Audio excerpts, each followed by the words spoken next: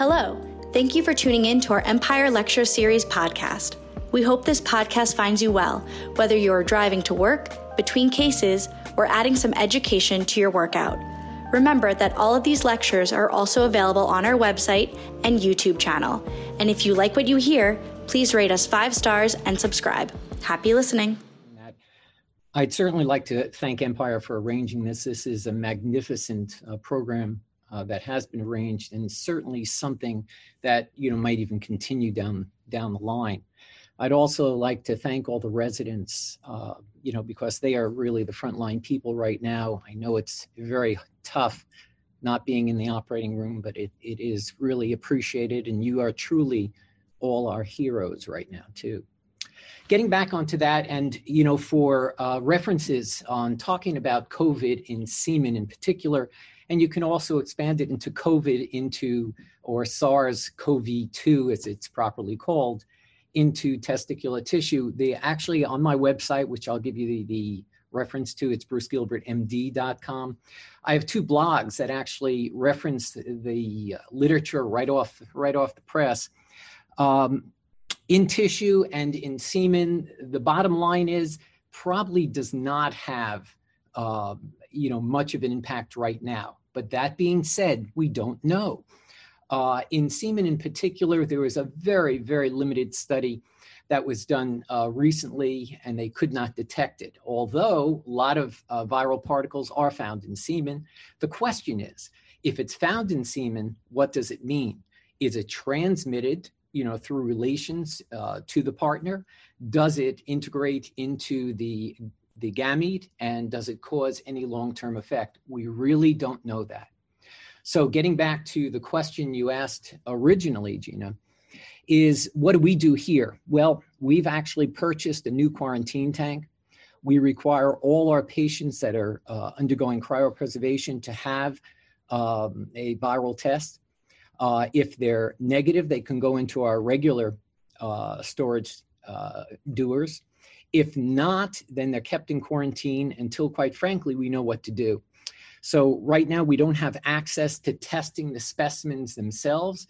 As soon as that's available, that's what that quarantine tank is for. We will test each specimen, and then we'll need more guidance onto what do we do from there? What do we do with these specimens? What do we advise our patients? So it's an evolving situation right now, and we really don't know. But that's what we're doing, here. Yeah. Well, thanks for that insight. And with that, I'll invite you to start your lecture. Thank you so much. There are some marks on the screen. I don't know, you may have accidentally done it. Just erase those. We'll take care of that. Thank you so much. Well, this morning I thought I'd do something a little different. I know you've been getting a lot of surgical talks. Dr. Mulhall gave a great talk on testosterone. I've always been interested in the laboratory aspect of urology. Two areas, semen analysis, microscopic urine analysis, are areas that are not often well covered. And I thought I'd spend some time today to talk about these, to talk about microscopic urinalysis, and in particular, make it relevant to the clinical urologist. Let me just go down. Disclosures, there are really no disclosures for this talk. So why is this important?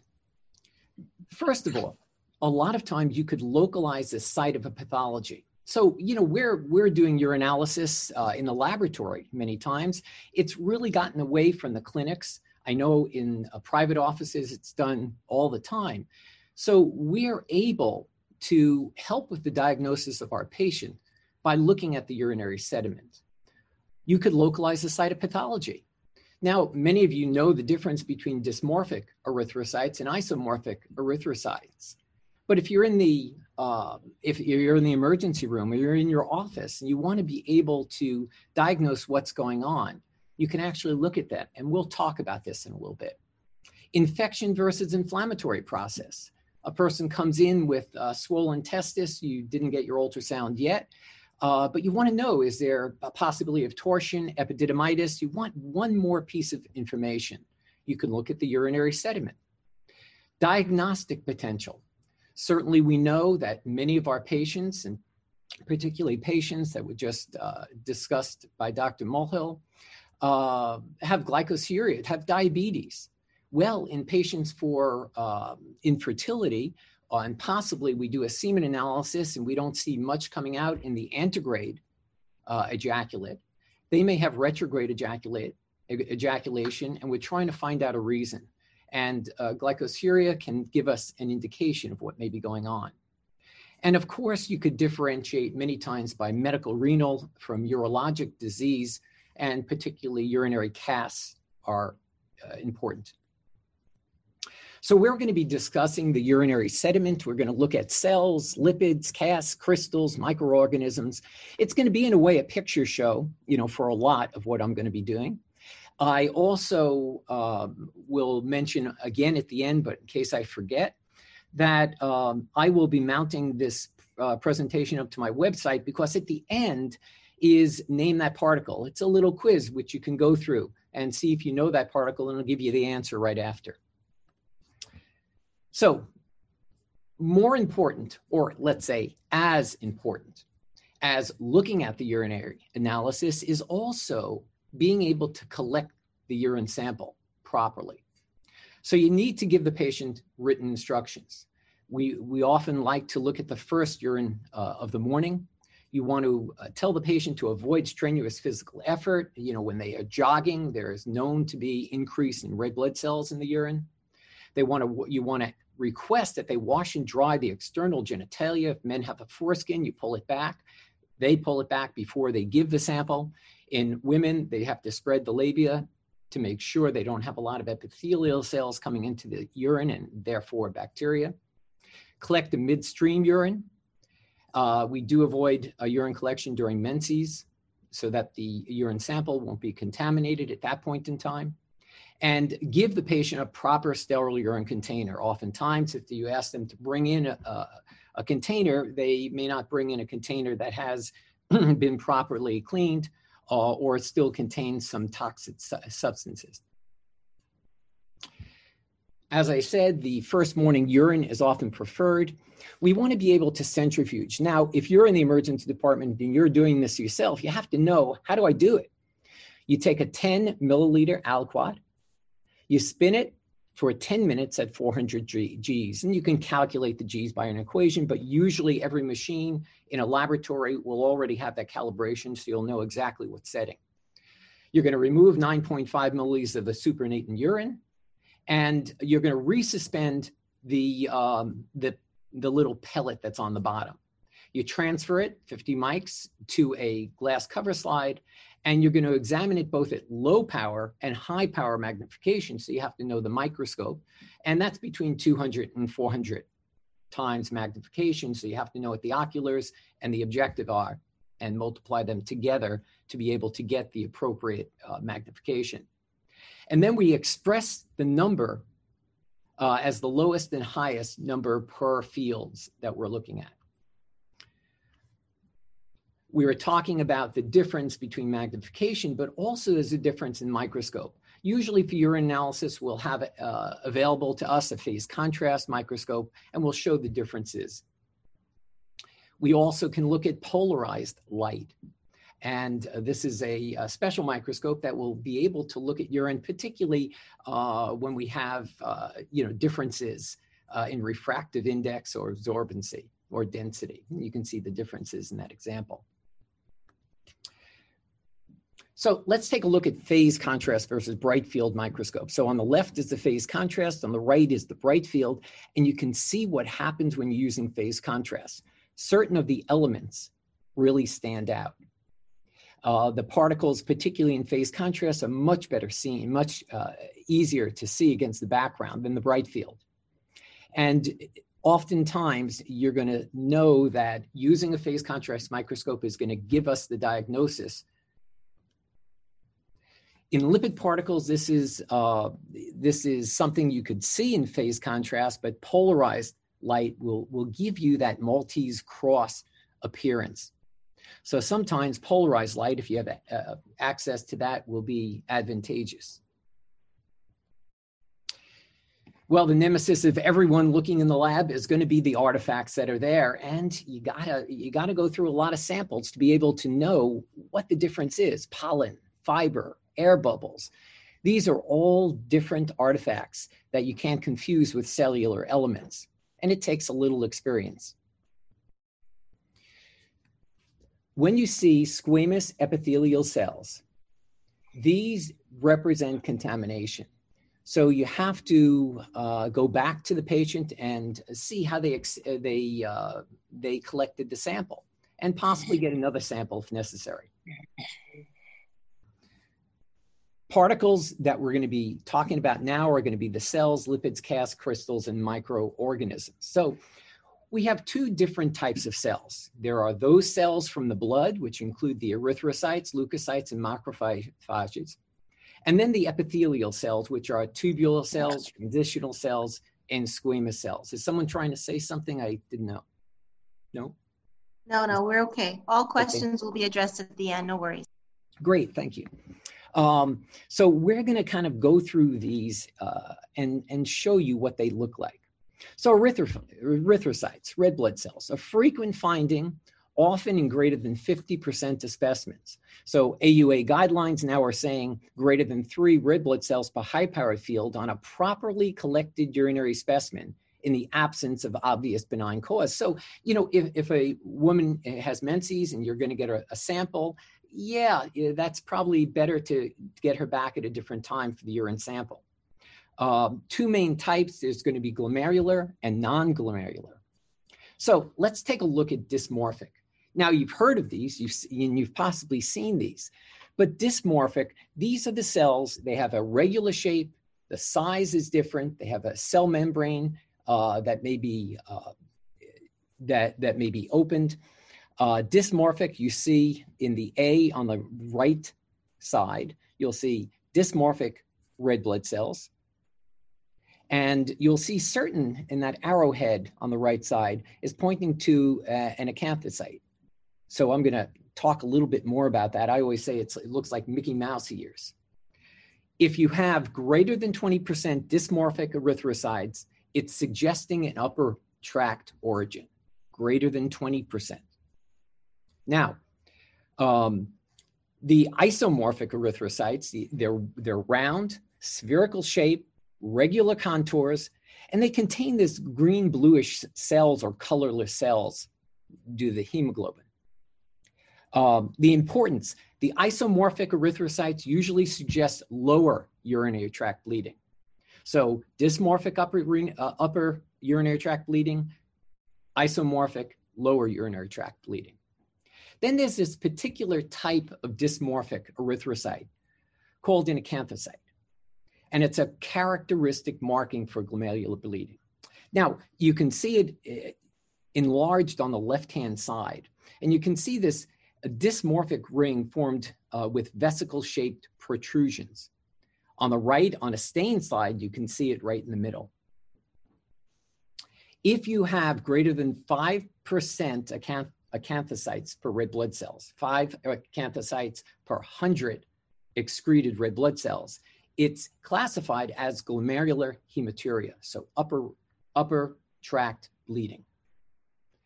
And the reason they form is probably a mechanical influence of the glomerular basement membrane. Leukocytes. The most common type that we're seeing in the urine is going to be PMNs, but also you can see eosinophils and lymphocytes. Inflammation of whatever cause, including immunologic disorders, will give you these cells. So it's inflammation, doesn't yet tell you where. So the PMNs, what do they look like? Well, there are two things you want to know, and this is always interesting. So if you look at the upper slide, you'll see large cells with the arrowheads. Those are white cells. You'll see red blood cells. So when you're looking at a urine sediment, you want to take a look at these cells. Usually, the granular cells, or the white blood cells, are 1.5 to 2 times the diameter of red blood cells. Red blood cells usually between 7 and 8 micrometers, and the leukocyte 12 to 15. 7 to 8, 12 to 15. For those of you that are used to looking at a sperm under the microscope, and indeed, in a lot of men, sperm does get into the urine very commonly, particularly in a morning sample. The head of the sperm has a length of about 3 to 5 microns and the width about 2 to 3 microns. So you say, well, the head of the sperm is slightly smaller than a red blood cell, and the red blood cell is about half the size of a white blood cell. Now, to look at eosinophils, you really have to stain these slides. You really can't see it, and I'll show you a better picture in just a little bit. White blood cells up to 5 per high power field are considered normal. Greater numbers generally indicate the presence of an inflammatory process with or without the appearance of bacteria, and we'll look at bacteria a little bit later. So, presence of white blood cells is an indication for a urine culture, even if no bacteria are seen. Now here you have a view over here, and what you notice right away is that in some phase contrast, these white cells really light up, and that's a key. You have all these cells about the same size, and under a phase contrast microscope, they light up. That's usually white cells. Eosinophils, as I said before, you can only see that granular cytoplasm if you stain it. So let's move ahead a little to tubular cells. Now, the morphology of a tubular cell is dependent upon where it's coming from, what segment it's coming from.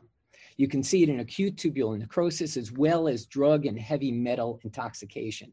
So the presence of tubular cells are something that requires further evaluation. And you can see all elements of the segments of the kidney. You can see have different types of cells, and we'll talk about these individually. Proximal tubule cells has a large nucleus surrounded by a large granular cytoplasm. Now, you can see there are other cell types here. You might look at some dysmorphic erythrocytes. You might look at some larger cells, which might be white cells. I think most of these are going to be erythrocytes, however. A distal tubule cell, smaller than the proximal tubule cells, and it has less cytoplasm. So going back, proximal tubule cell, large nucleus, large amount of granular cytoplasm. Distal tubule cells, smaller than the proximal tubule cells and has less cytoplasm. The collecting duct is really unique in that you have a columnar shaped cell with a basal nucleus. Very different, when we go back, very different from the distal or the proximal tubule cells. You also, just for comparison, have some transitional cells. Again, they're sometimes difficult to differentiate except by size. Urinary lipids, the appearance of fatty droplets, oval fat bodies. The oval fat bodies are really degenerating tubular epithelial cells that then become engorged with fat droplets. We can have fatty casts, we have cholesterol crystals in the presence. The source, lipid ultrafiltration, and it's usually due to abnormal glomerular basement membrane permeability. The clinical meaning of this is that you can have marked proteinuria, and it's also present in lipid storage diseases such as Fabry disease. Lipid droplets. They're in clusters in the center, and then they're isolated. Intracellular lipids, this is one in a proximal renal tubule cell. Now, why is it proximal? When you're looking at the cell, you can also see a larger nucleus and a lot more cytoplasm. Oval flat body, which are macrophages or renal tubule cells, and these are gorged with lipid particles, as we were mentioning before. And they shine right out at you. Again, the fatty casts, you can see under phase contrast microscopy are very bright, And on polarized, you have this Maltese cross type of appearance. They're refractile. They can be present in various disorders, high urinary protein nephrotic syndrome, diabetic or lupus nephropathy, or larger scale necrosis or epithelial cell death. CAS. They're formed usually distal tubules and collecting ducts.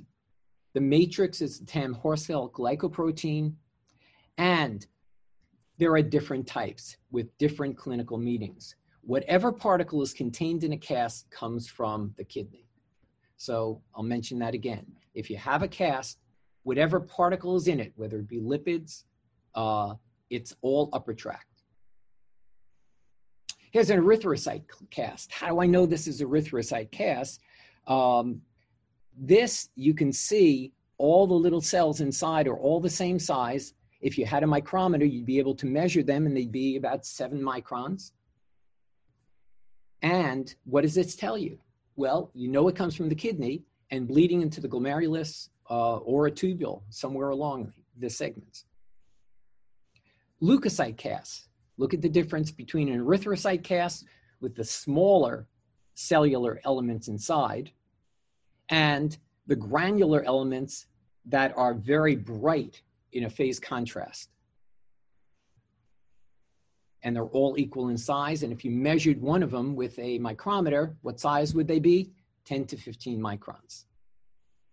These are characteristic of tubulointerstitial disease and especially pyelonephritis.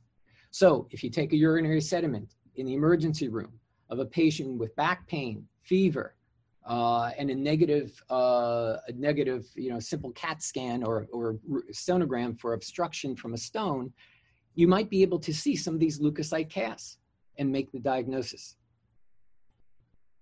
Epithelial CAS. Now, we're not talking about squamous epithelia, of course. We're talking about the epithelial lining of the tubules, whether it be a proximal, distal, collecting duct.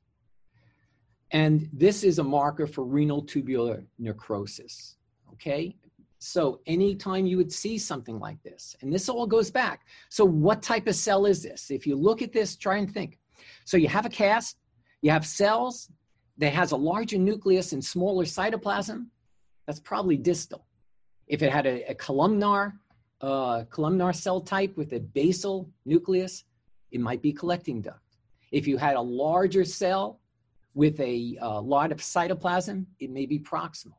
So by looking at the CAS and knowing what the cell types look like in urinary sediment, you can get an idea of what's happening. Bacterial CAS. Well, here, bacteria.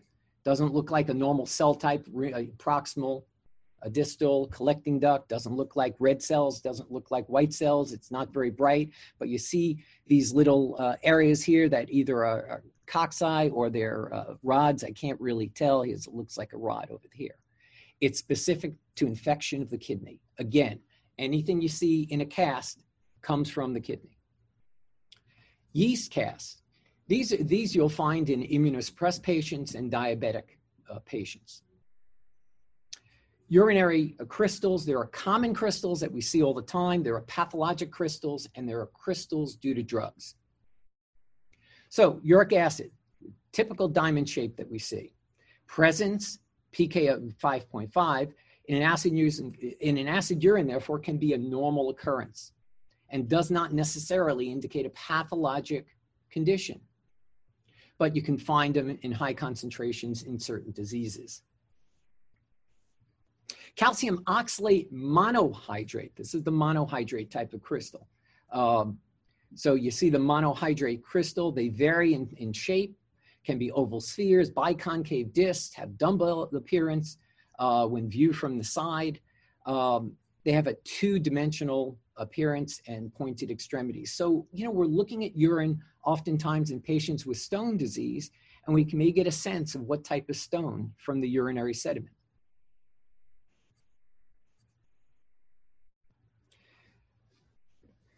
Calcium oxalate dihydrate. Well, these are the typical envelope type of crystals that you see. We know what these things look like. Oops, let's go back there again. They're frequently found in acid urine and neutral urine and occasionally alkaline, so they can be found all over. Calcium phosphate. They're colorless prisms with a pointed end, and usually they're going to be found in alkaline urine, greater than 7.2. Triple phosphate, struvite, and magnesium ammonium phosphate. These crystals can be present in neutral and alkaline urines. So when we're looking at these are simply, found often in just normal urine. But you certainly, if you're suspecting someone with struvite stones, you might find these in abundance in the urine. So crystals are formed by transient supersaturation of the urine. It could be by dehydration, changes in urine pH, or temperature. When they are persistent, they also may be associated with metabolic disorders, as we know. So acute urate nephropathy, uric acid, ethylene glycol poisoning, calcium oxalate monohydrate. Those are important to note. If you have a lot of these crystals, the crystals are in abundance, you can actually diagnose different situations, illnesses. The pathologic crystals we'll go over a little bit. It's going to be cholesterol, cysteine, leucine, tyrosine, and we'll probably not talk about dihydroxyadenine. Cholesterol, large, flat, transparent plates, notched corners. And they're soluble if you took them out and able to take the urine. Sometimes you can do this in chloroform, ether, and hot alcohol. What does it mean when you have these cholesterol crystals? That you have excessive tissue breakdown. Cysteine, unlike uric acid, which you can see in polarized light, which polarizes light, just like calcium carbonate, triple phosphate, cholesterol, and some contrast media that gets into the urine. They don't, and they have these hexagonal plates, and you can see it in two different ways in the two different images here. Drugs in the urine give unusual crystals. The bottom line is, if you have an unusual crystal, you don't know what it is, you can suspect drugs. You can take a look in the different monographs that are available in the lab. So what favors these drug crystalluria? Drug overdose, dehydration, hypoalbuminemia, renal functional impairment, and urinary pH. Clinical manifestations of drug crystalluria, isolated and asymptomatic, hematuria, plus or minus leukocyturia, and obstructive uropathy due to drug stones. Acute renal failure due to the intratubular precipitation of crystals. So these are all things that can occur when you have drug crystalluria. Think of a drug whenever you come across crystals with an unusual appearance. Ask the patient if and which drugs he or she may be taking. Check the renal function and hydrate the patient and reduction or discontinuation of any drugs that they may be on to prevent acute renal failure. Because the next things you're going to get are going to be tubular casts and tubular elements and inflammatory cells. Microorganisms, bacteria, we have rods and cocci, yeast, like that we see in Candida, protozoa, trichomonas, parasites. When you have bacteria, and on the left, you'll see some rod-shaped bacteria. Usually you're going to see it in the presence of white blood cells. Again, why are these white blood cells? They're all of the same size. If you had a micrometer to measure them, they'd be 10 to 15 microns in size. On the right inset, again, white blood cells. You see a little crystal, envelope size. What kind of crystal would that be? Think about it. And then we have cocci in chains.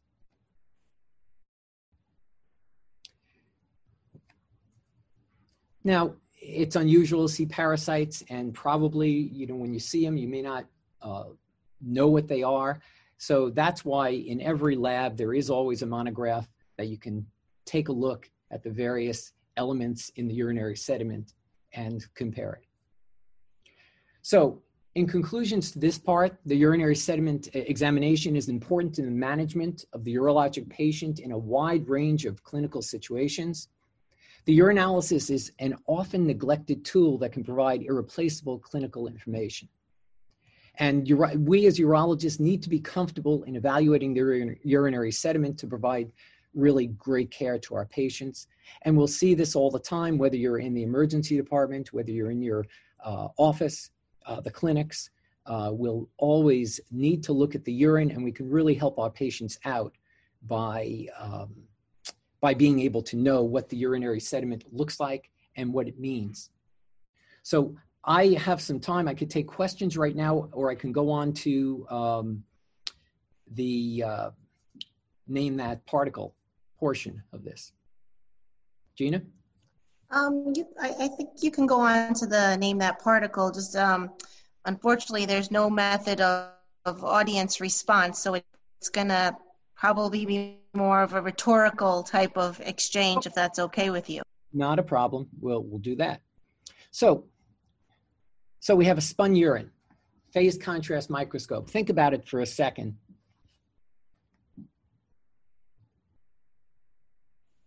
Okay, so we're looking at this cell over here. What do we have? Well, usually we see a round cell. If I told you it was 5 to 7 microns in size and it had these two protrusions, yes, that would be an acanthocyte, as we looked at before. Usually you're going to see several of them, and you certainly will see some isomorphic red blood cells in addition, but the presence of more than 5 per 100 excreted red cells is significant and tells us about upper tract injury. So we have some cells over here. We have a spun urine, a phase contrast. So you're looking at this cell with the arrowhead or the lightning bolt. You see that these cells are all about the same size. They light up. And there also is some other stuff in the field over here. It's granular, and it lights up with phase contrast. So what do you think it is? Yes, it's leukocytes.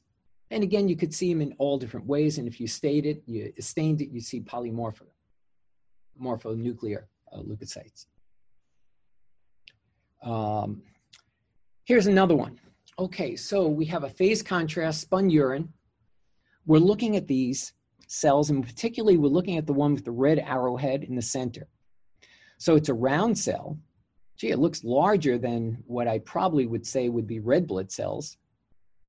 It has some cytoplasm and a larger nucleus. So what do you think it is?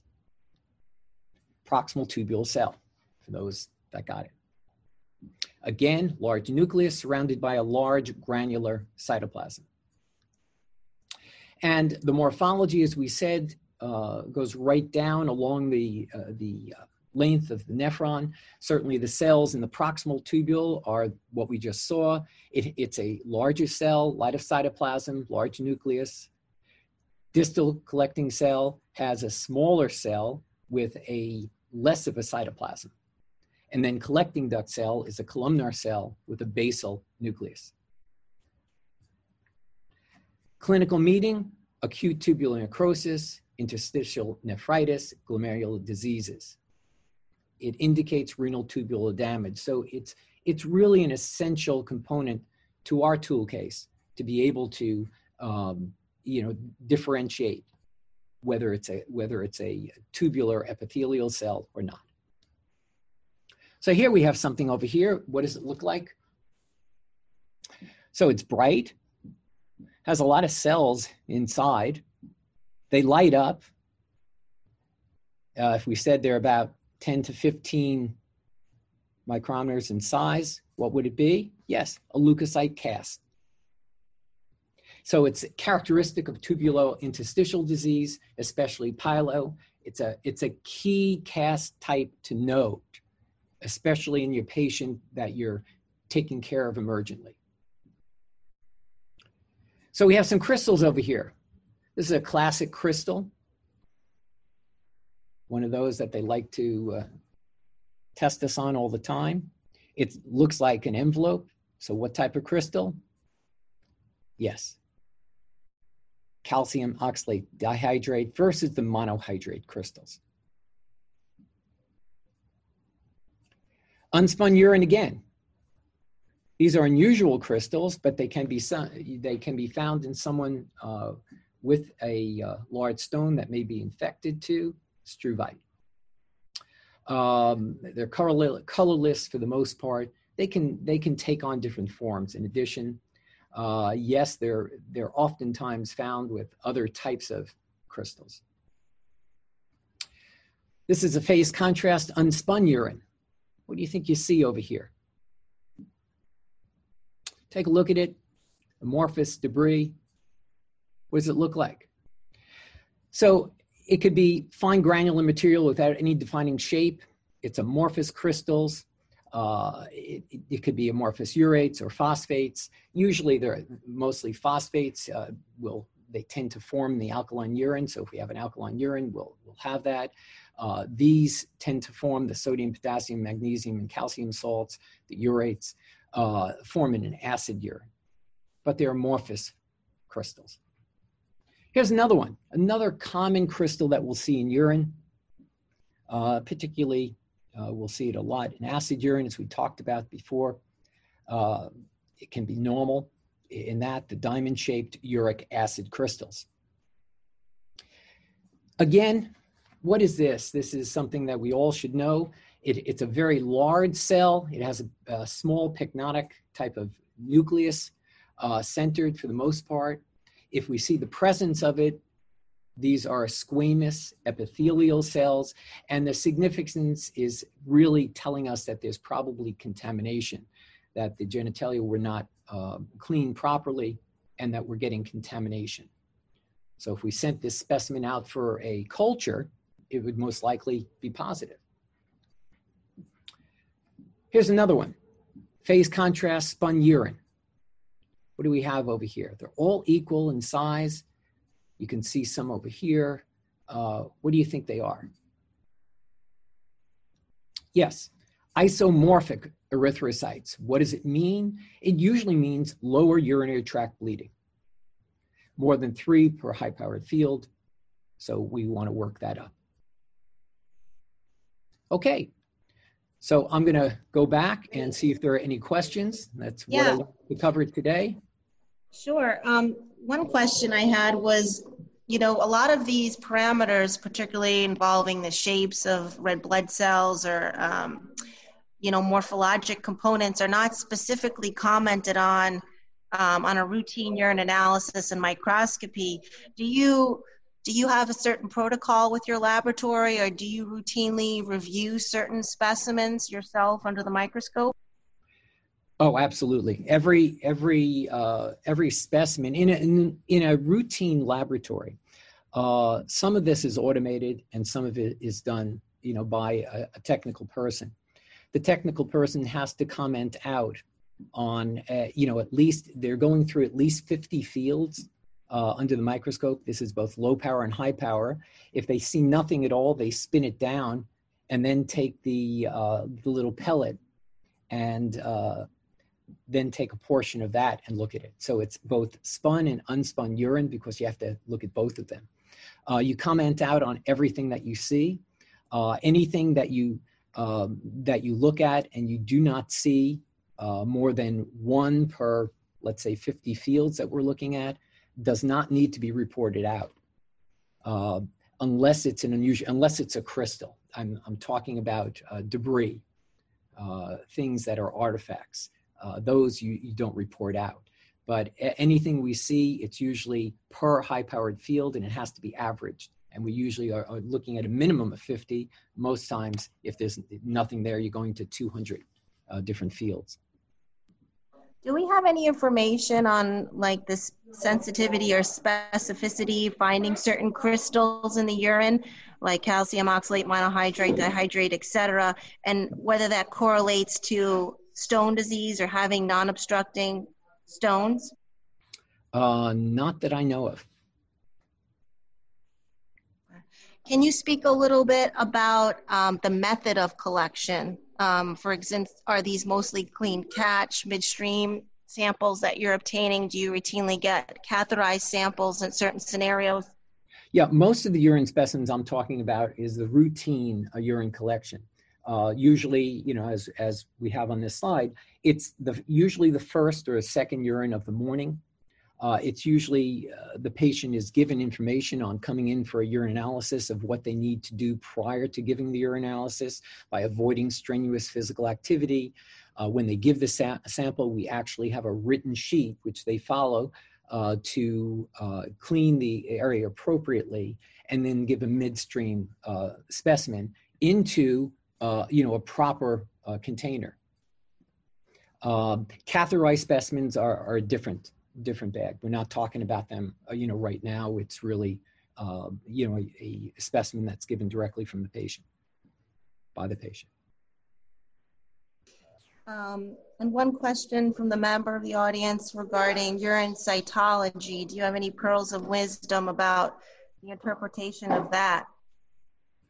Well, urine cytology, most of the time, the AUA, and going back to the guidelines on that, greater than 1 red blood cell per high power, 3 red blood cells per high power field in a properly collected urine. I think I have it. Yeah, here it is. Greater than 3 properly collected urinary specimen.